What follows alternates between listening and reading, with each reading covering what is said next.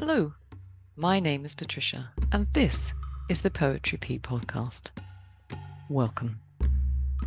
If you were listening last time, you'll have heard George Swede come along to do a reading from his book, The Way a Poem Emerges, a Haiku Trinity and Beyond. And we had a chat about the haiku form too. Well, today he's back to talk about the bit we didn't talk about last time, beyond. What is the difference between a haiku and a short poem? We'll talk about how he sees it, and I wonder if you're going to agree with him.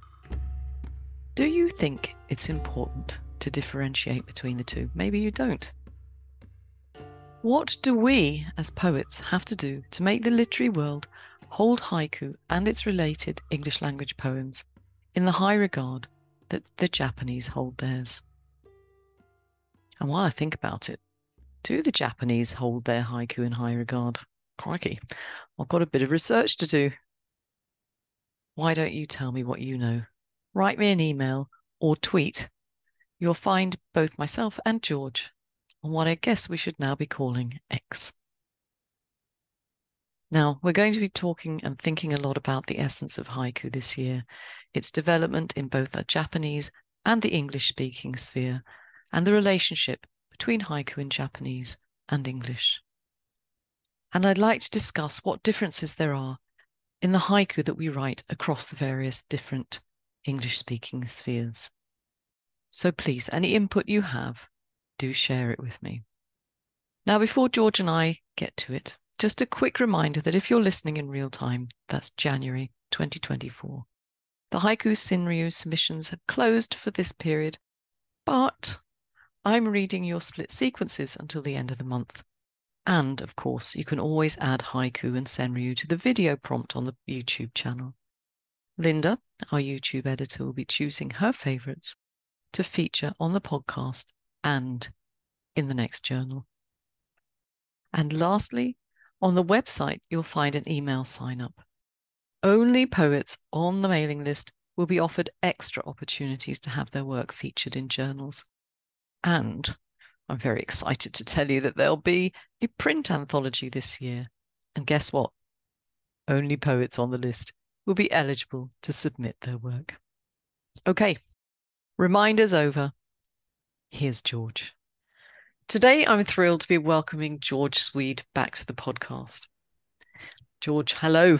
It's nice to have you back. How have you been since the last time we were here? Oh, very, very, very well. Thank you. I'm looking forward to this second chapter. Me too.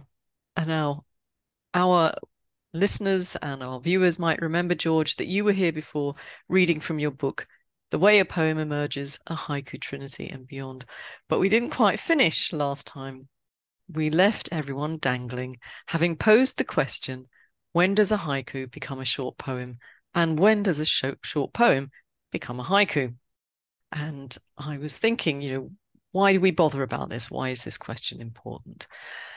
But I'm becoming rapidly aware that, and you might disagree with me, George, that our art form haiku isn't necessarily taken seriously. And if we don't take it seriously as poets, then why should other people? And if we can't define a haiku and show how it's different from a short poem, then we're not taking it seriously.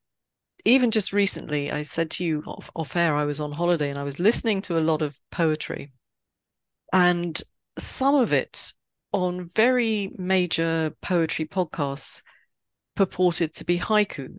And so many of the people talking about haiku, first of all, let slip that little tiny clue that they don't quite know what they're talking about by referring to haiku as haikus. I always think that's a bad sign when they first start talking about that. And then they go on to read their haikus, and they have no bearing or very little bearing on haiku as we know it, but they do obviously have 3 lines and often 17 syllables, and that's about it. And I just find myself getting really, really cross about that. So I was going to ask you, George, does this make you cross, or are you much more chilled than I am about this? Well, I've had a lot of more time to get chilled about it because of my age, but oh, I agree. It's a telltale sign. Haikus. We can thank the Beats for that term. True. Jack Kerouac and Ginsberg, they all refer to the haiku as haikus in the plural. It's like saying mooses instead of moose, and they don't know that. And of course, poets who aren't part of the haiku establishment, who take a dip at writing this, are more influenced by the people like the Beats than they are by haiku poets. So therein lies a problem that's probably unsolvable. And it's just a telltale sign that it'll continue to exist. And we can be mildly snobbish at our end and look at those fools. Anyway, Oh, actually, you got a point. I hadn't put the haikus and linked it with the beat poets. Of course, that's possibly nearer to your heart, you being that side of the Atlantic, and me being this side. But yeah, I will try and be more tolerant, George, going forward. But no, well, I no. also have a lot of empathy for the people who make this mistake because I myself started off as a long form poet, free Mhm. verse, and I was actually influenced by the Beats in my early work. So I admire them and I forgive them. I mean, someone wants to say haikus, let them say it. Okay, I'll do my best. So okay, my rant is over. Going back to being taken seriously, I think, as I said, one of the ways to be taken more seriously is to try and differentiate between the haiku and short poetry. So I'm hoping, George, that you're going to kick off the discussion on this subject, which we will come back to again. And I invite our listeners and viewers to feel free to join in the conversation. Email me your thoughts and I'll share them with George. So, George, you're back again to read to us from your book, but from the part of the book that is called Beyond, in which there are poems that you say test the limits of brevity and meaning. So, George, would you care to elaborate on that? How do you differentiate between haiku and short poems? I find it very difficult sometimes. And the only way I see to deal with this issue is to look at what were the rules of engagement, so to speak, for a writer who wanted to write haiku. Well, he can find these rules, and he can find rules for the limerick, he can find rules for the couplet, and then, of course, there's a problem with free verse short form poetry because it doesn't follow rules. It can be anything, two words linked in some way, or it can be it could be, some people might consider short form sonnet. That a sonnet is a short form poem as long as it doesn't follow the rules of a sonnet. It's sort of more free form, but it's sort of vaguely a sonnet. The whole issue really boils down to, I think, the way to distinguish them is to look at the original definitions, the ones that everyone uses, and then realize that the practitioners of these various forms are determined to be original and to break some of those rules. Otherwise, they're just like everybody else. Mhm. And so the rules get bent and twisted. And there are basically two ways that people twist these rules. One is the form itself.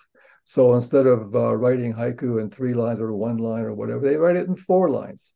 There's one haiku poet that his he only wrote 4 liners, and that I remember when I received these his submissions when I was editor of Frog Pond, I knew this was going to happen. I saw his name, well, yeah, 4 line haiku, 10 of them, and they were good, most of the time, and so but that made him different and stand out.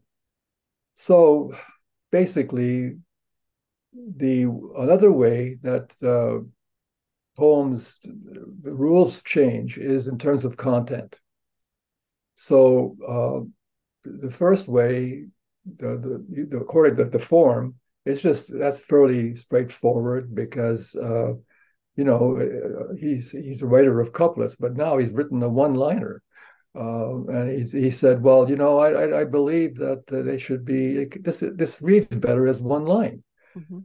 And okay, you find the same argument in haiku. So it becomes very difficult, as do most things in life. When you start to try to parse one thing from another, it's extremely hard sometimes when you get to the borderline between the two. Which one is a haiku? Which one is a couplet? Which one is, somebody's free form idea of what things should be? That's the reality of it. I think there's no real solution, and I have no real answer, other than to use myself as a sort of example of constantly trying to do something different. So I have a long list of different poems I've tried. I've got a list here I made out. I've tried over the years vertical poems, side by side poems, rhyming poems, 2 word poems. I've published a couple of collections of 2 word poems. And of course, visual poems. I've got a whole collection of just visual poems. Haiga, lots of haiga, and wonderful artists that collaborated with me. I've done short versions of short stories that are entirely written as homophones. So, like flower, flower, bear, bear, and pair, pair, but written with a storyline. Mhm. So that was a challenge, but that was fun. Um, and run-ons like graveyard, dusk, killdeer, all in one word. Were yeah, graveyard, dusk, killdeer. So the graveyard ends in D, and that begins dusk. And then anyway, so there are many poets like me who have, you might think this is a haiku poet, but you look into his background.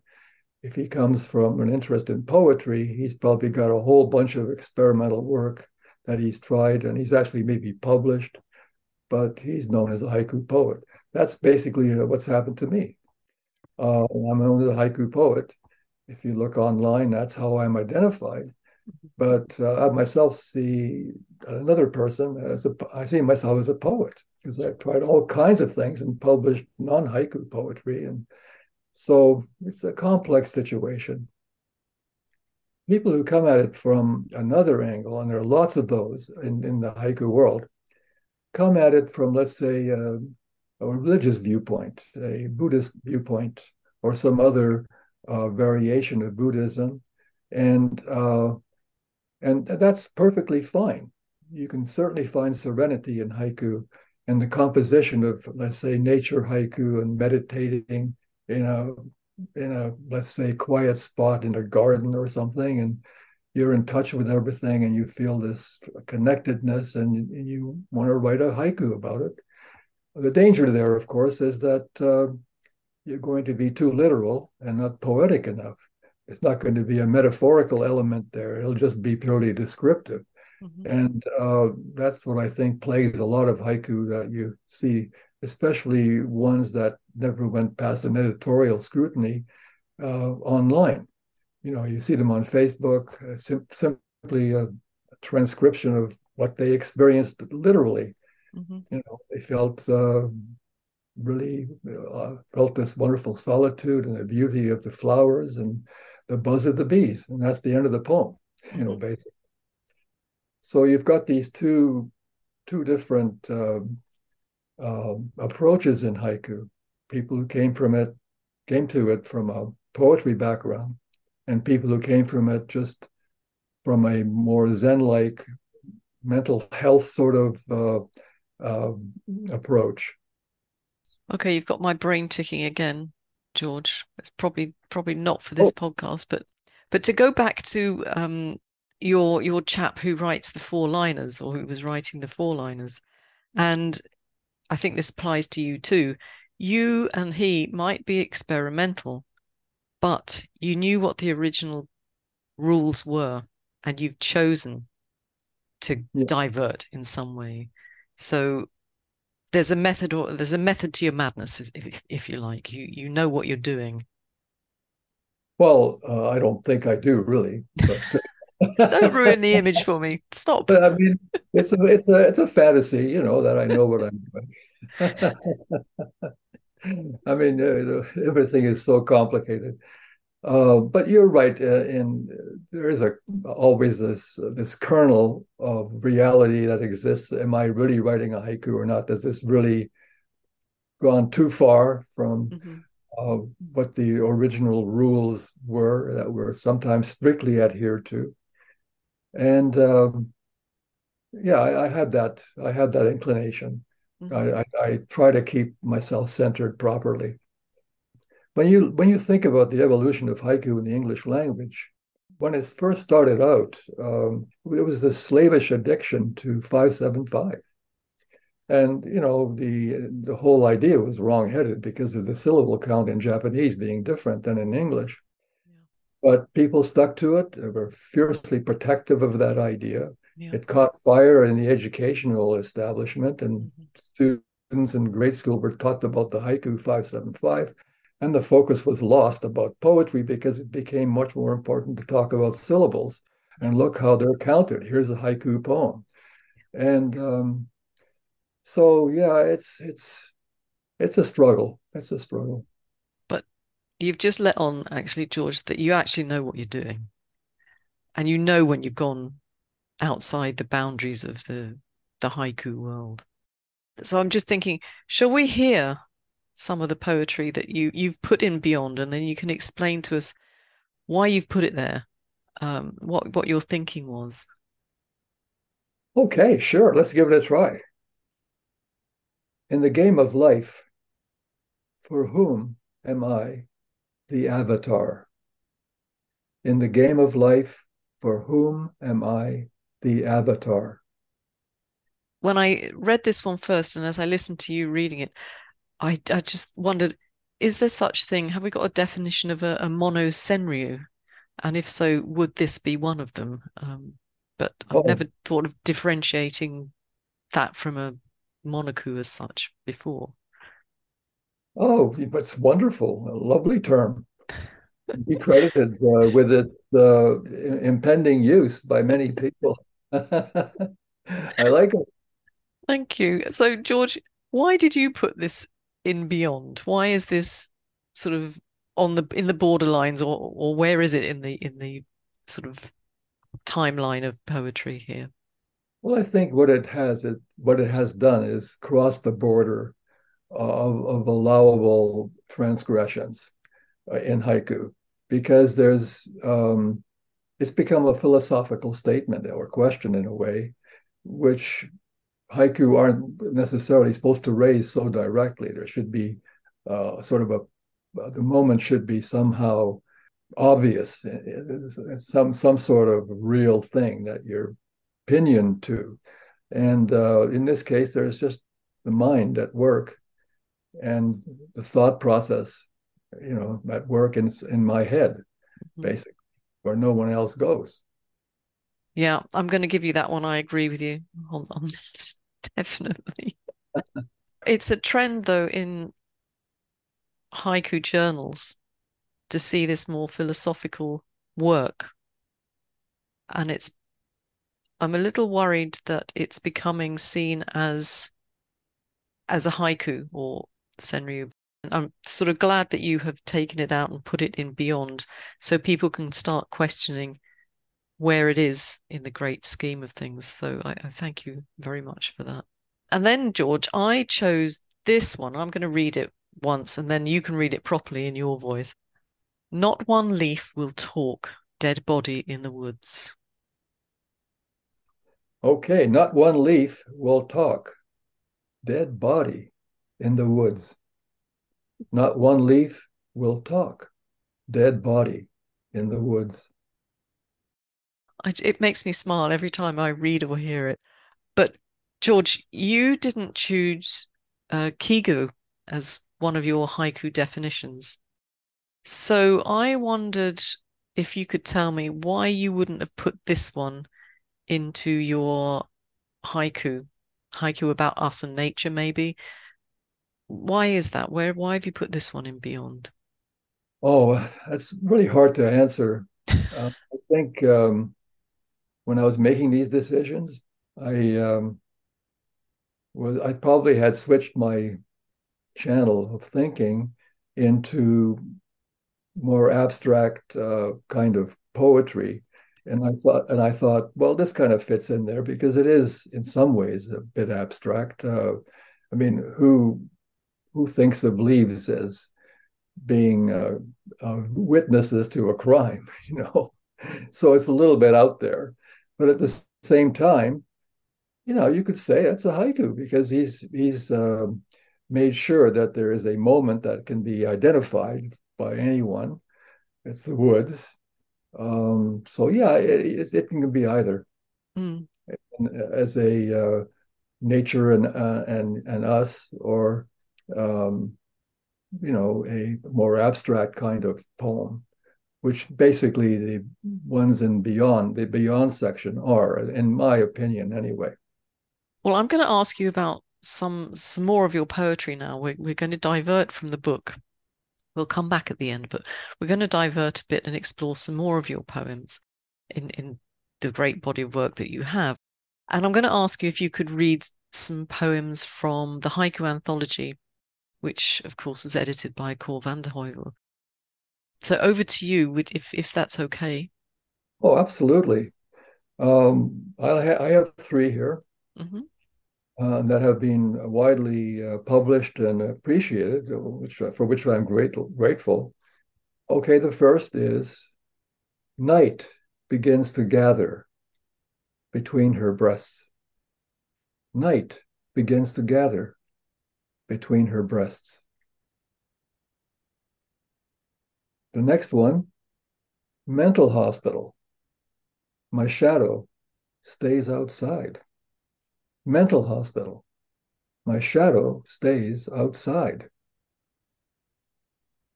And the third one, leaving my loneliness inside her. Leaving my loneliness inside her. My question to you, George, would be, where would you put these poems in your book? Oh, well, the first one, I would say, is a nature and us, because night is part of nature, so to speak, a physical process in the world. And the other two, I would say, are a haiku about us.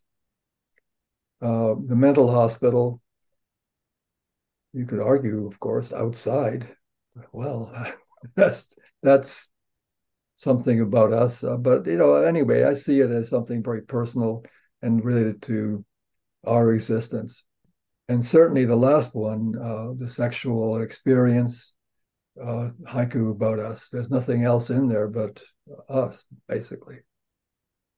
And I Yeah, know you have thoughts about this one. I do. Um, and I think people will be surprised I've chosen this one because they might remember McClintock's poem, which was in a previous podcast, the one with Keith Evetts on vulgarity, which he chose to illustrate the topic with. And that one was pushing inside until her teeth shine, Michael McClintock. And people, if they've listened to that, will know that I really didn't like that one. I could appreciate the craft. I just didn't. I found it really distasteful. And I apologized at the time because it probably just could be me with my lovely convent education there. But I do find this one quite violent and very self-centered because it seems to me all about the bloke and his satisfaction.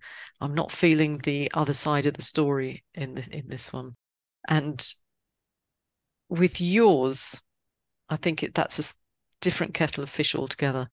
In that, again, well crafted, and much like McClintock, you've used words that are totally appropriate, or I feel are more appropriate for your poem. Both of you have chosen words that are appropriate for the tone of your poem.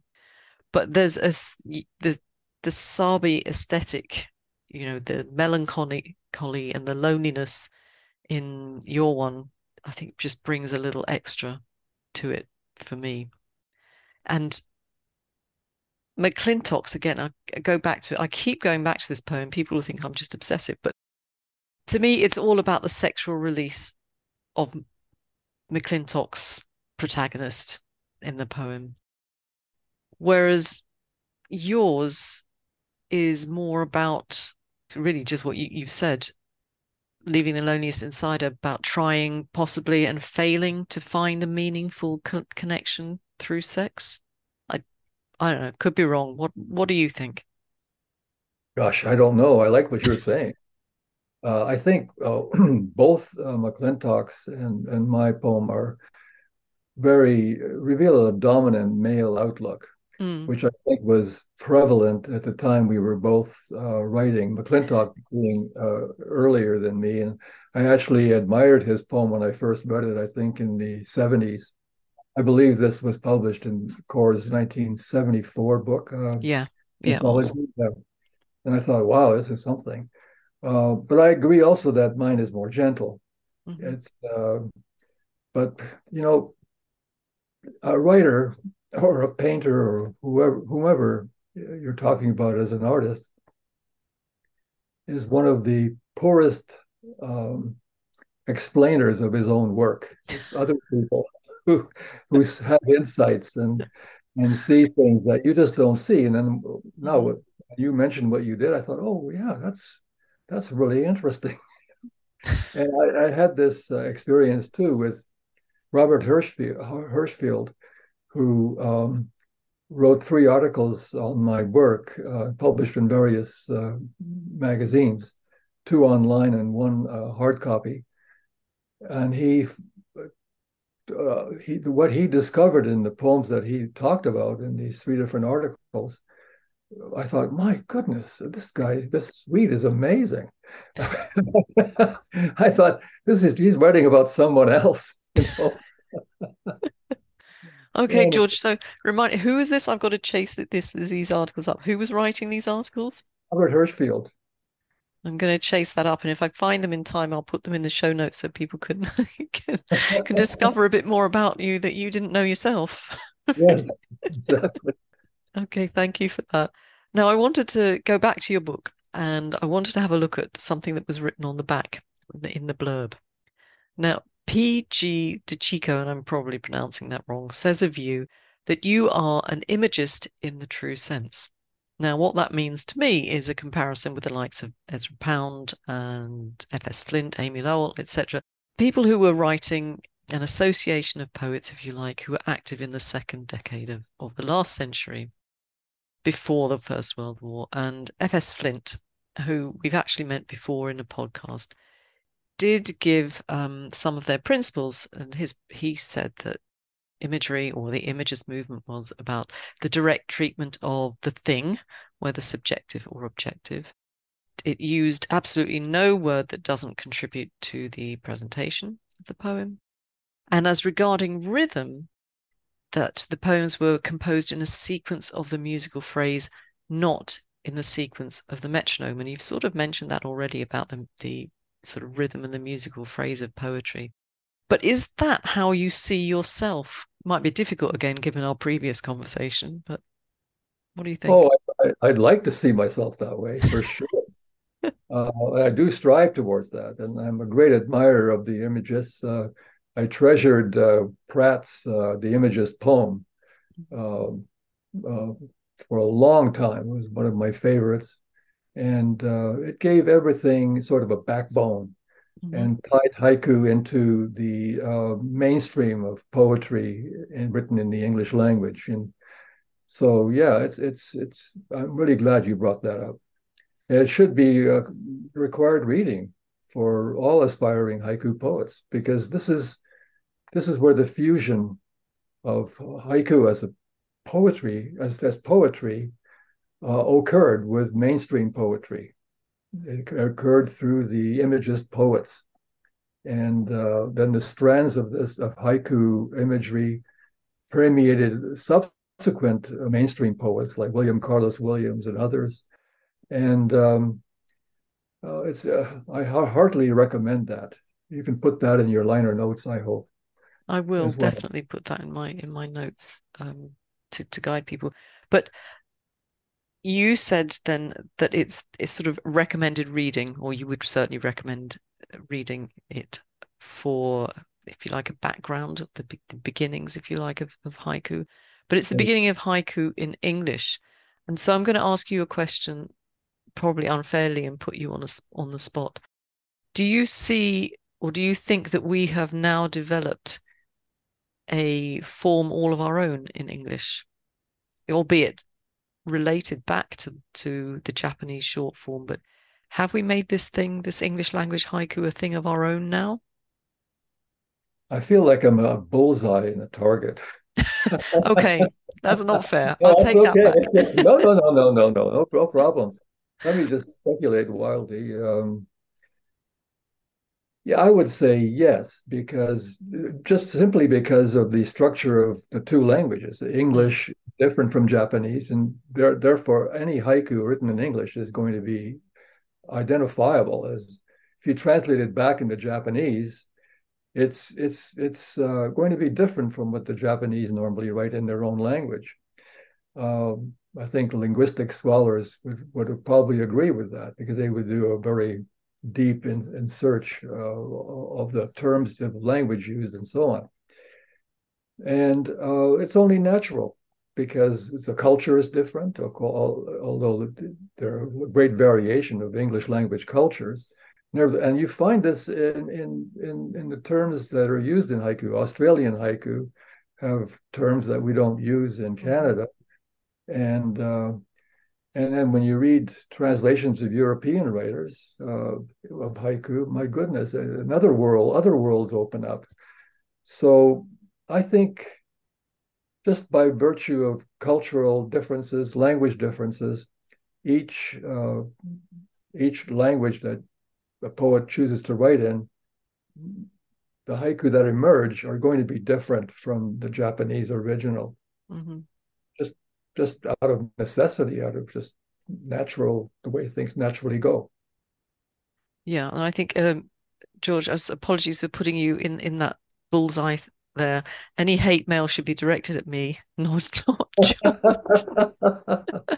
And please remember that we're not saying that it is a totally different thing, just that, as you said, just purely in language terms, it's going to be a different type of thing, isn't it, really? Because we cannot emulate the Japanese language. The Japanese language cannot emulate ours, but we do have roots, similar roots, That's like the right. plant world, I suppose, various plants have the same root type or the same family, but they are different.